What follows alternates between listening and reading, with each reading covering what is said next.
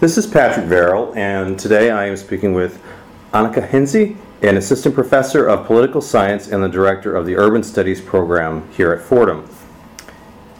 So the summer of hell has officially ended for New Yorkers who rely on subways and commuter trains to get around. But while the summer part is fading fast, the hell part seems like it's going to be with us for a very long time, thanks to neglected infrastructure. Now, so much of this seems to be the result of a transit system that exclusively serves the New York City metropolitan area, but which is controlled by the state of New York. How unusual is this? Actually, those types of arrangements are quite common. They are really quite common actually across the entire United States, and quite pervasive when it comes to urban development. They are not a new structure, but an interesting structure that allows informal bargaining between city and state actors. The MTA itself is actually a public benefits corporation, which means that its board consists basically of private actors who are appointed by state and city government. So in a way, they allow a bargaining process between city and state actors, but through a private board, an appointed board. So one of the problems with that is, of course, that this board doesn't have any democratic accountability. If you're appointed, you can hold the elected officials accountable for, appointing someone who is incompetent, but you can't really actually hold the boards themselves accountable. For a long time, the federal government hasn't given any sort of money directly to cities. It's always channeled through the states, and it's always allocated to the states. And that is often a problem because, of course, in a state legislature, the representatives from Schenectady and the representatives from Albany will be interested in public infrastructure projects for Schenectady and Albany and not for New York City. One of the things that urban scholars specifically talk about in that connection is that cities are chronically underrepresented. Aside from transportation, what other areas can you think of that are affected by this kind of city/state conflict?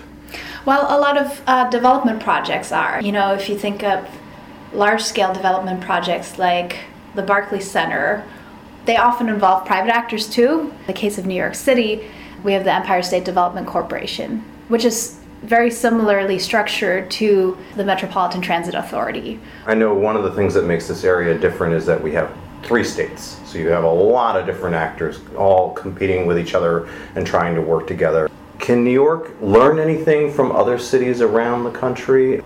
Well, in terms of our public transit system, I think we're certainly unique.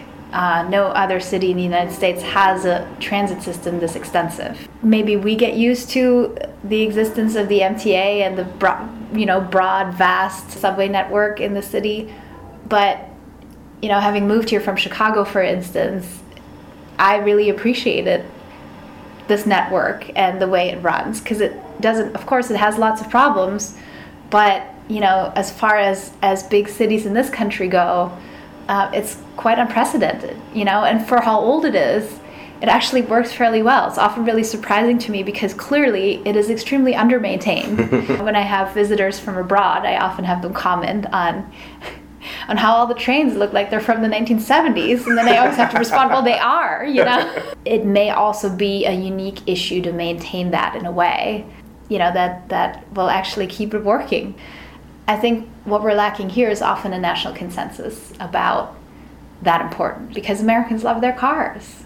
And so it's much easier to convince a state legislature or the federal government to provide funding for, a new highway or for road maintenance than it is for public transit infrastructure. And that's a huge problem. It serves a population that often cannot rely on cars. I mean, we hear stories all the time about, the working poor, and, increasingly they're displaced from urban areas because it's become very, very expensive to live in cities, especially in this city. And so once they get, people are forced to move to the first-ring suburbs, especially the older first-ring suburbs, they often become isolated from a good public transit infrastructure, and it puts them in a really tough place. And we've seen this with the summer of hell, right? There was the one story about the several-hour delay one day that was caused by a power failure, and people started weeping on the trains and buses because they thought they might lose their jobs. The U.S. Constitution provides the legal basis for states to exist.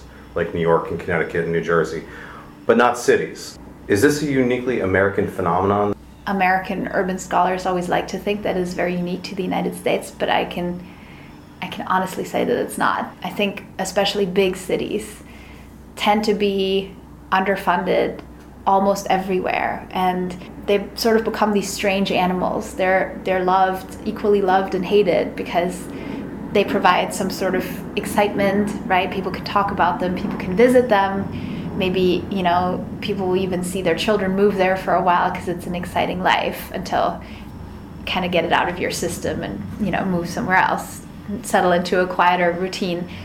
But they're not often taken serious as places where people live every day and cope with everyday issues like transit. And then in addition, there's always the question of how responsible does the federal government feel? And the federal government, in most federal democracies, does not feel very responsible for cities and urban infrastructure. Berlin came out because of a banking crisis, about $80 million in debt.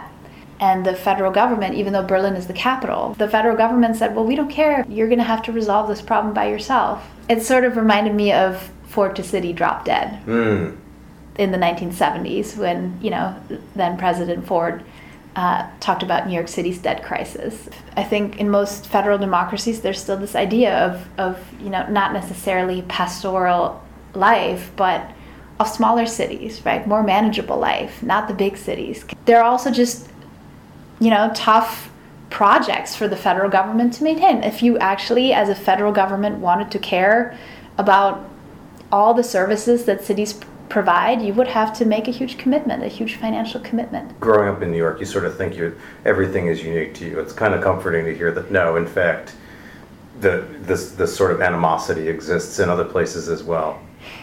My husband and I will fight about this all the time because he's from Canada and he's a huge hockey fan. But he lived in Chicago for a long time before he moved to New York City, and he hates the Rangers. He supports his hometown team, which are the Winnipeg Jets, and he will support the Chicago Blackhawks, but not the Rangers, because the Rangers are too big and they're the New York City team and everybody knows them, and they have too much money and all the fans are so cocky, and it's just not, you just can't love the Rangers. And that always pushes my buttons because I'm from Berlin, which is the biggest city in Germany. And I feel like I've seen this so many times where people from smaller towns move to Berlin and they will not support the local teams, but they will, support their own small town team. And I always feel like you can't live here and, manipulate our sports teams. It's not okay. If you come here and benefit from everything we have to offer, you have to root for our team. And so maybe that's the problem with the federal government, or with, people in the state legislatures. They just don't want to root for the big city team.